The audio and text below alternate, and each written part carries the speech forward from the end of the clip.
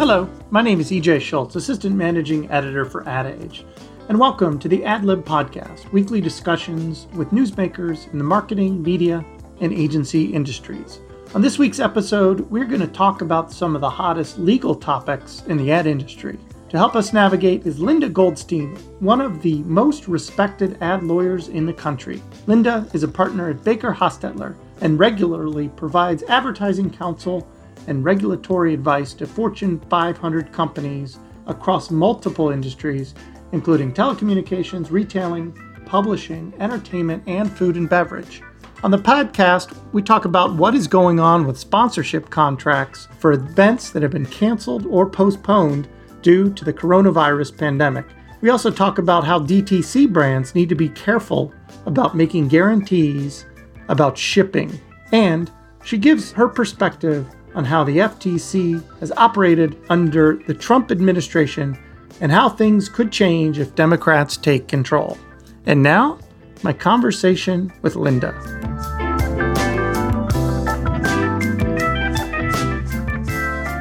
Hi, Linda. Welcome to the AdLib Podcast. Thanks for having me. It's great to be here. So I like to have you on our podcast from time to time to get an update on the world of advertising law and what ad lawyers are talking about. I think the last time you joined us on one of our podcasts was way back in 2019, and certainly the world looked a lot different back then. But in terms of the issues that lawyers are talking about right now, I wanted to start with, I think, is an important one. And that is, what the heck is going on with the sponsorship deals that have been in place and for sporting events, entertainment events, and obviously a lot of stuff has not happened since March.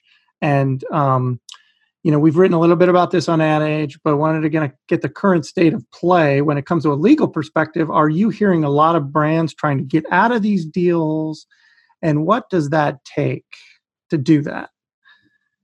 Sure. So it's a great question, and as a lawyer, I would say what's most interesting about this is I think the days of thinking about force majeure clauses as quote unquote boilerplate are gone forever. In my entire career, I've never had as many questions as I have in the last 3 to 4 months. And if I could interject quickly, just for the uninitiated, what is a force majeure clause?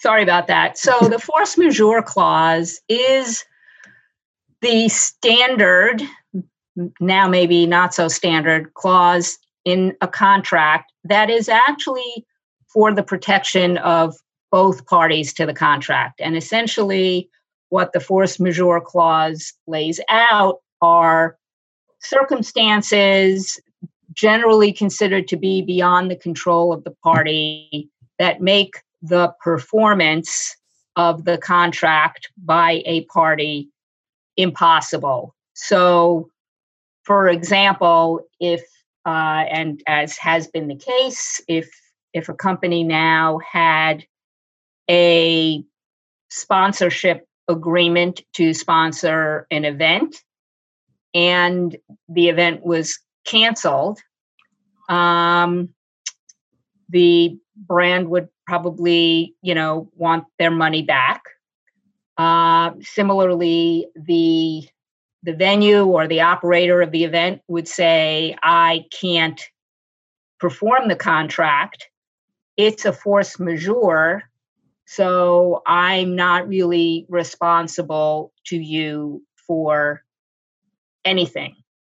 That's just a simplistic overview of the force majeure. It's basically the right of a party to get out of the contract because some circumstances beyond their control make it impossible for one, or in some cases, both parties to perform. Where it's gotten really interesting in the context of the ad world is in some cases, the application of the force majeure clause may be, it may be really simple. If it was a sponsorship of an event and under the, government restrictions, the event can't take place, then obviously there's an impossibility to perform. But not all force majeure clauses are created equal, and not all factual situations are created equal. So let's say, take as another example, the event can happen, or the event is going to happen virtually that you sponsor, that the brand is sponsoring. But it's not really what the brand bargained for. They weren't intending to sponsor a virtual event, or they don't think they're going to get the benefit of the bargain that they negotiated for. And then it's going to depend very much on actually what does the contract say, because the force majeure clauses tend to range from the very general to more specific. They are interpreted differently by different courts in different states. So what might happen in that situation would depend on the language of the clause. Did it say it has to be impossible to perform, or did it just say it may not be practical to perform, or it may not be able to perform as set out in the contract? And then what state of law, what's the state law that governs, which again, historically has been thought of or relegated as one of those standard boilerplate clauses that companies sometimes don't pay attention to, but I think from now on, they will pay a lot of attention to that. And the other thing that I think, this is just, I would say, a word of caution to companies entering into contracts now. Many of these clauses only apply if the event that occurred was unforeseeable. The argument that a pandemic in the future is an unforeseeable event is probably not going to gain a lot of traction. So I think companies really need to be thinking now about how they approach these clauses in the future. But in terms of what we're actually seeing, we have not seen any litigation yet arising from these agreements, but we've seen a lot of negotiation. And the practical side of this is, in many cases, these are parties that have had a relationship for a long time, or it's even if it's a new relationship, it's one that the brand at some point is going to want to continue and not see it go to someone else. So where possible, we've generally found that these situations have been negotiated. If the event is being postponed, the fees are being applied to the next year's event. There are a lot more caveats that we're putting into these negotiations now about, if it can't occur as planned, or a right to pull out sooner if it looks like, there's a big difference in an event that's been postponed, let's say to next March, versus an event that's postponed, to next August or September. And so kind of the right to pull the plug is important, even if the event is postponed. But for the most part, we're seeing the parties negotiate something that works for both sides.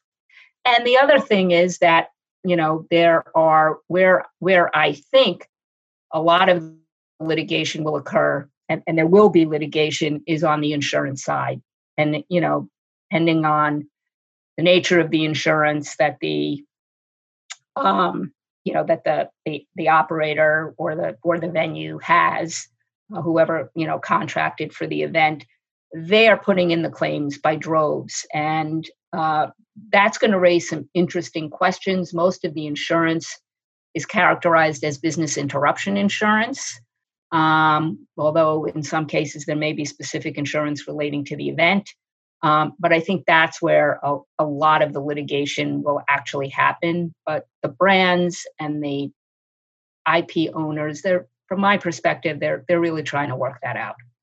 So what are the odds that, I'm just off the top of my head thinking about Cannes, right? A huge advertising event, something like that. Would that have insurance typically? Obviously that didn't happen this year, or just to pick a hypothetical example.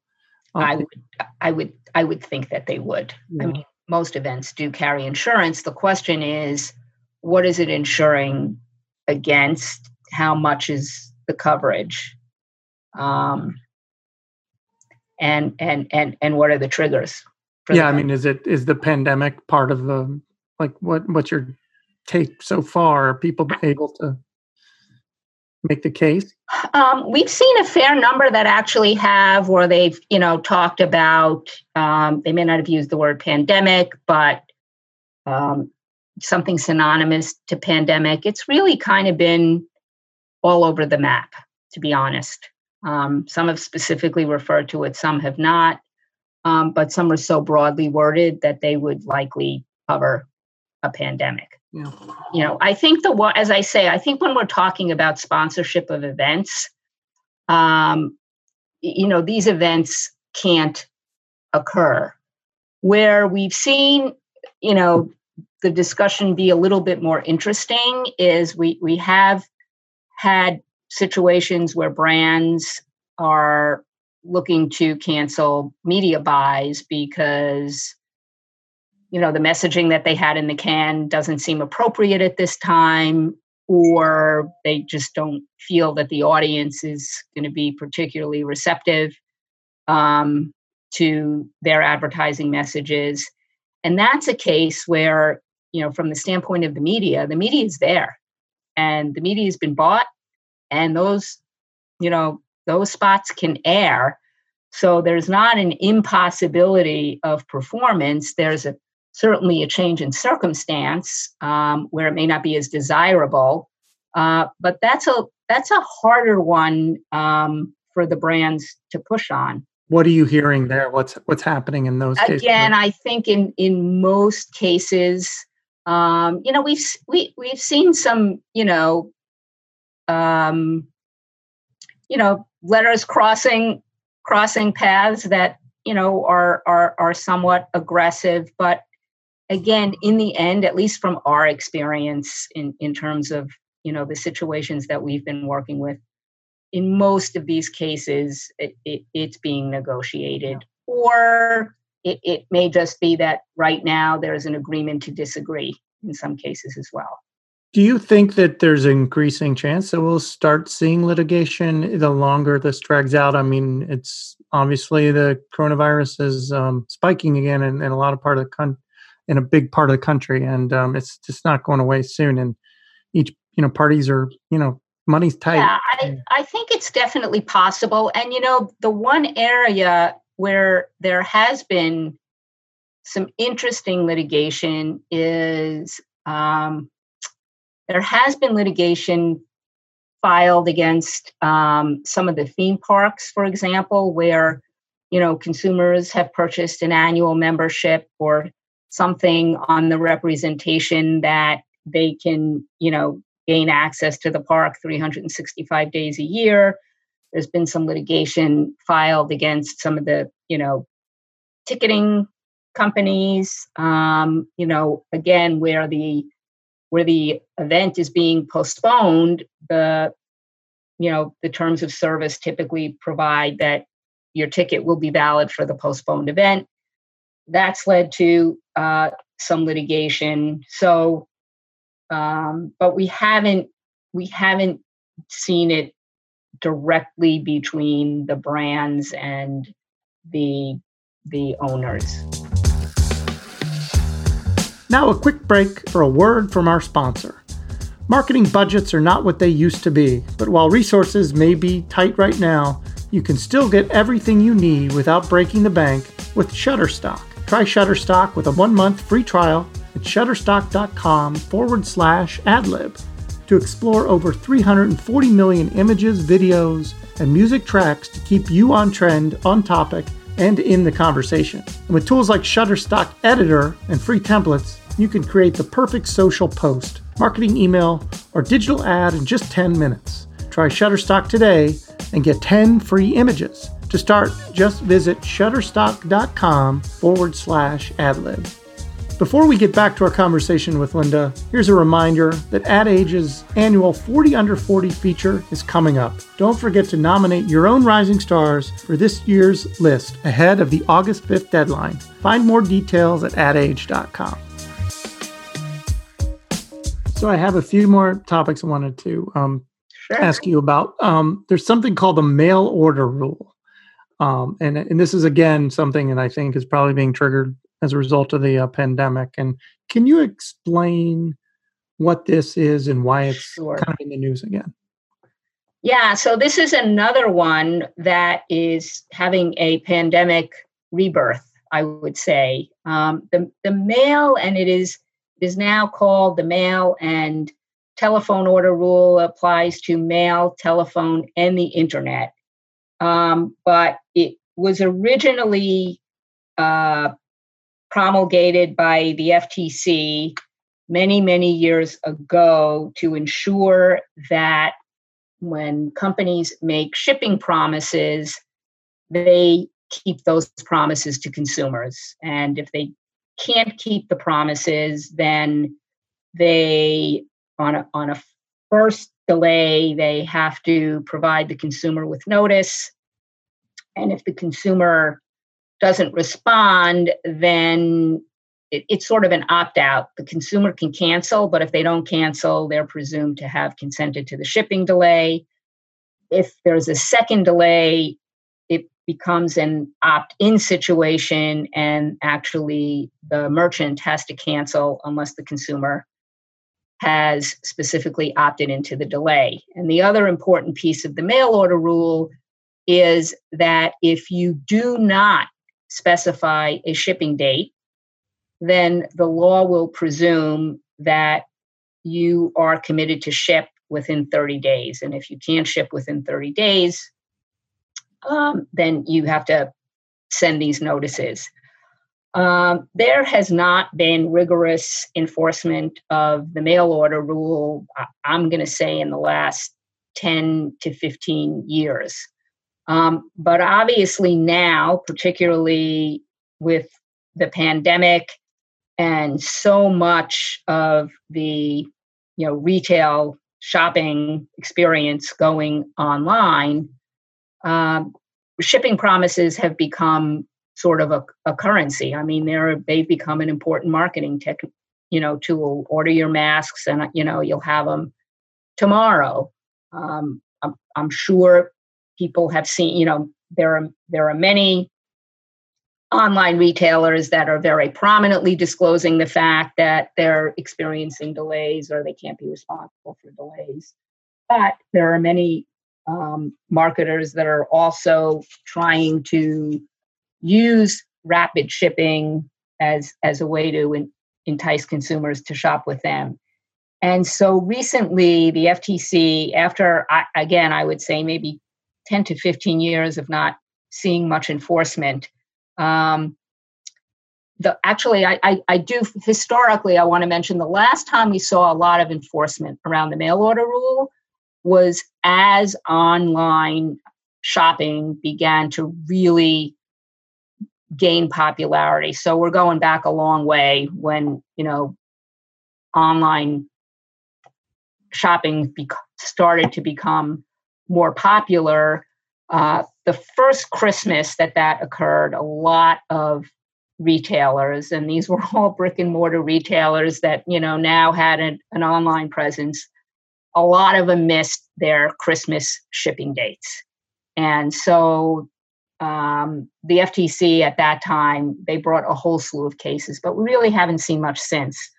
Back in April, the FTC brought a case against a company called Fashion Nova, which was an online retailer. They were promising fast shipping. They were promising 2-day shipping. Or sometimes they just made, generic statements like, get your items really quickly. And the FTC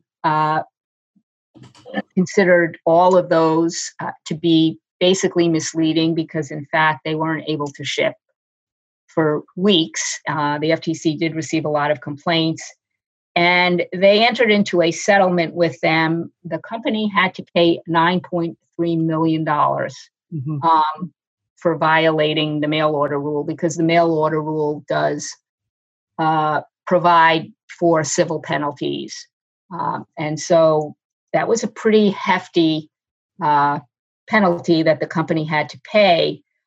What I think is also interesting that I would tell the listeners to take note of is in the consent order that the FTC entered into with the company, they said that if the company doesn't specify how many days it will take to ship, but they make these kinds of claims like it'll be quick or fast, they have to ship within 1 day of receiving the order.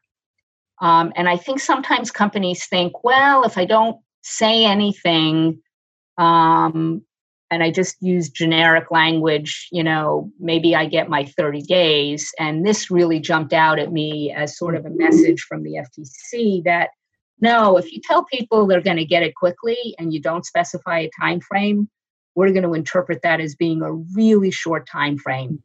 And then this week, or actually last week, the FTC brought a second case against a company.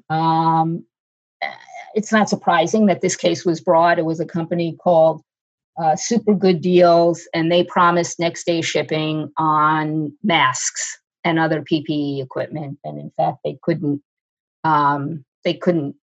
honor those shipping promises. This case is in litigation. The FTC actually filed the complaint against the company, and the U.S. attorney concurrently has brought a criminal case against the owner of the company for not just misleading shipping claims, but also for price gouging. So I'm sure we're going to touch on this, but it's just another example of how laser focused the FTC is on anything COVID related. Yeah. Let's talk about the FTC.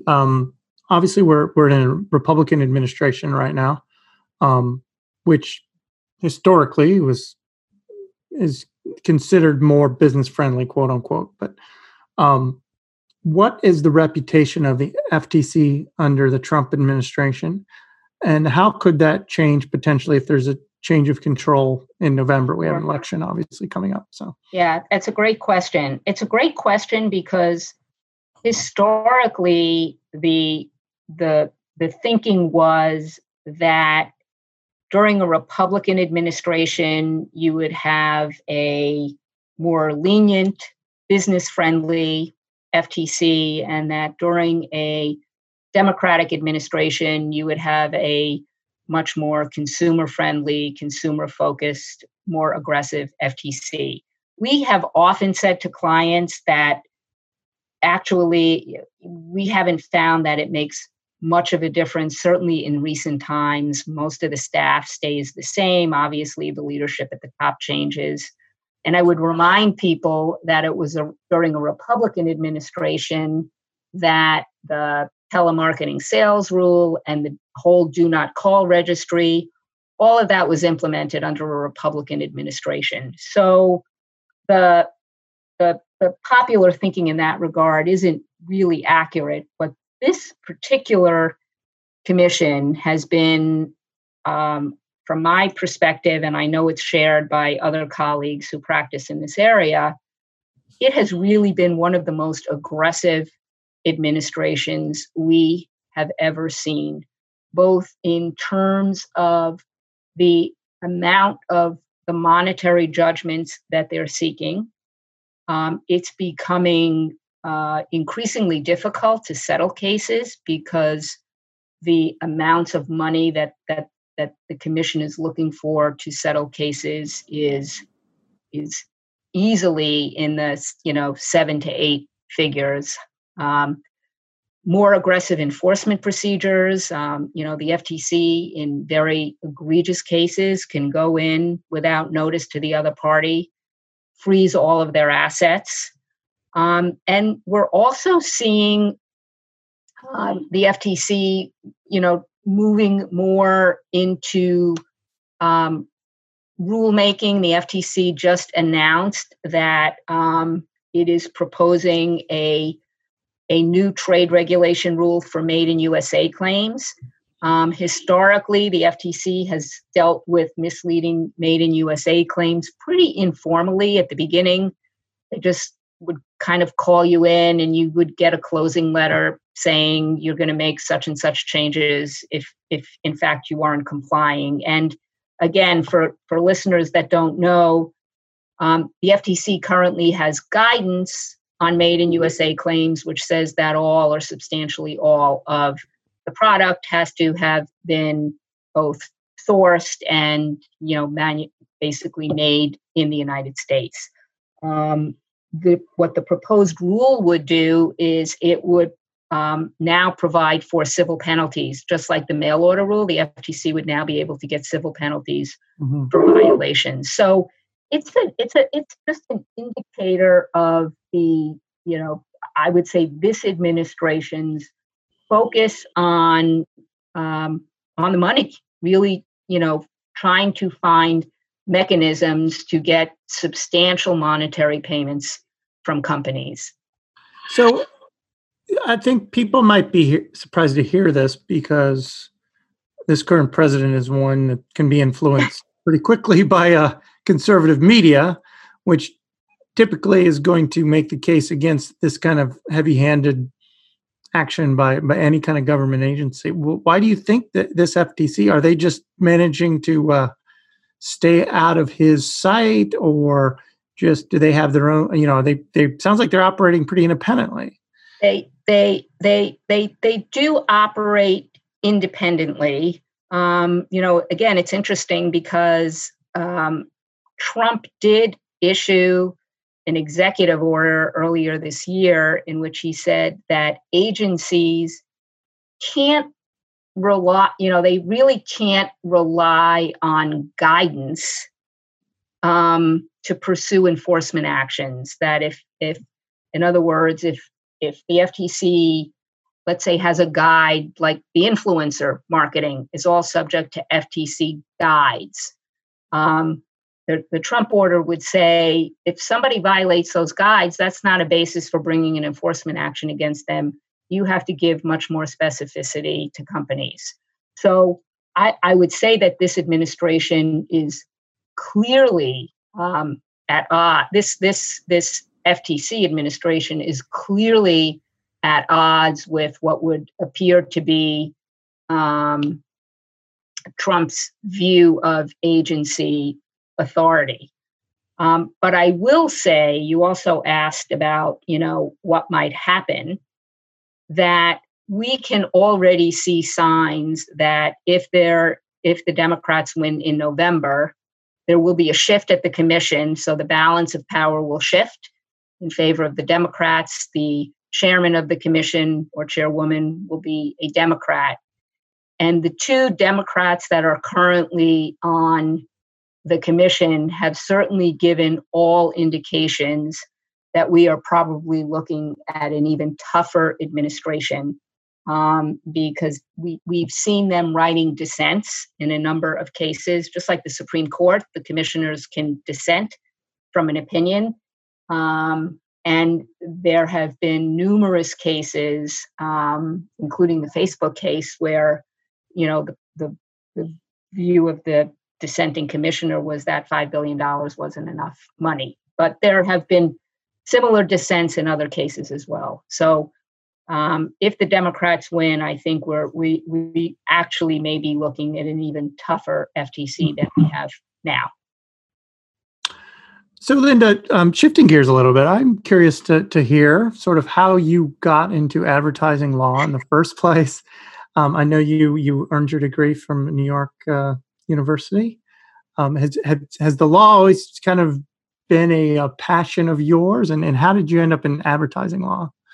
So I ended up as a lawyer. I would say actually probably for maybe three reasons. One, I wanted to pursue a professional career.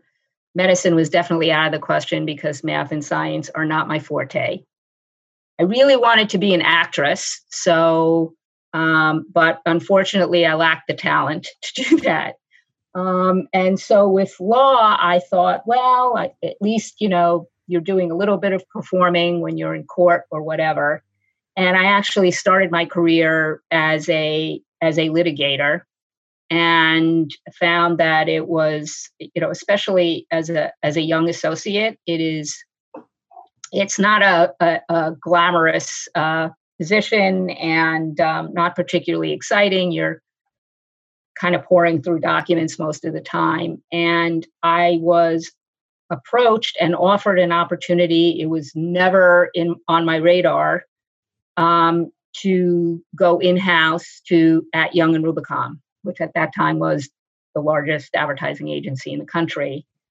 And it just sounded really interesting. And I loved the work. I loved interfacing with the creative folks, and became really passionate about it. And then decided that I wanted to go back out to a law firm that practiced advertising law, and that brought me to the first firm I was at, which was Hall Dickler. And then from there, I can honestly say it's been a real passion. I love what I do. Sometimes I'm sitting on the phone with clients and I just sit back and think, I'm really enjoying this conversation, because most of the time we're creating something together.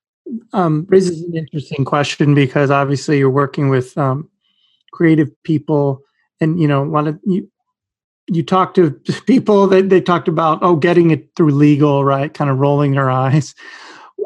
But what makes a good ad lawyer, right? I mean, because you obviously want to protect them, but you want to make sure they still have a freedom of expression, right? As they're putting together campaigns. What is the secret? It's a great question, and I think the secret, it's two things. It's creativity and flexibility, and fundamentally, you have to be on the same team as your clients. And so maybe it helped me that I did come from an environment, I came from an agency where I learned a lot, but legal wasn't making the money for the company. So legal was viewed as the obstacle. And I was very sensitive to that. It's maybe one of the best things I learned being in-house. So when I went back into the law firm, that was a primary objective for me, was to make sure that I listened to the clients, worked with the clients, tried to say no as little as possible. And rather than say no, to say, let's figure out how we can make this work to meet your goals and also meet legal objectives. And the ability to do that, I think, is a unique skill set. But in my opinion, it's the key to being an advertising lawyer.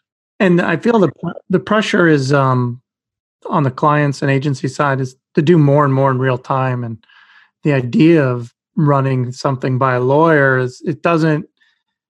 it's not always, it's not the fastest thing ever. So how have you had to adjust in the age of social media and just this quick, especially right now? I mean, we're seeing these campaigns turn around in a day or two because of just the need to respond to what's happening in the world.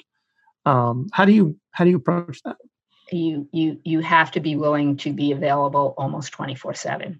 You really do, because the deadlines are real. And so, I often joke, my husband is a litigator and he has a very nice, neat schedule. He knows when he has to be in court. He knows when his papers are going to be due. I could be sitting at dinner and the phone rings, and you got to take it. That's just a part of the business. And how has your life changed under during the pandemic? I mean, I don't suspect you were in court a lot, but are you doing more and more just video conference calls now versus in-person Yeah. meetings?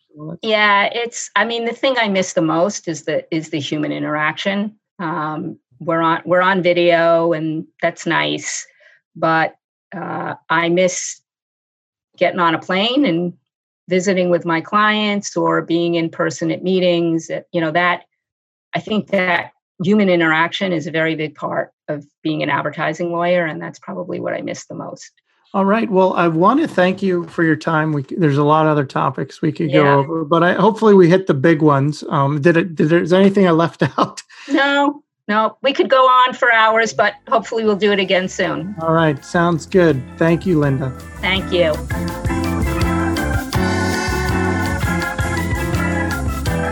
That was Linda Goldstein, a partner at Baker Hostetler. My name is E.J. Schultz, Assistant Managing Editor of Ad Age. I want to thank our producer, Max Sternlicht, and invite you to subscribe to this podcast on your favorite player.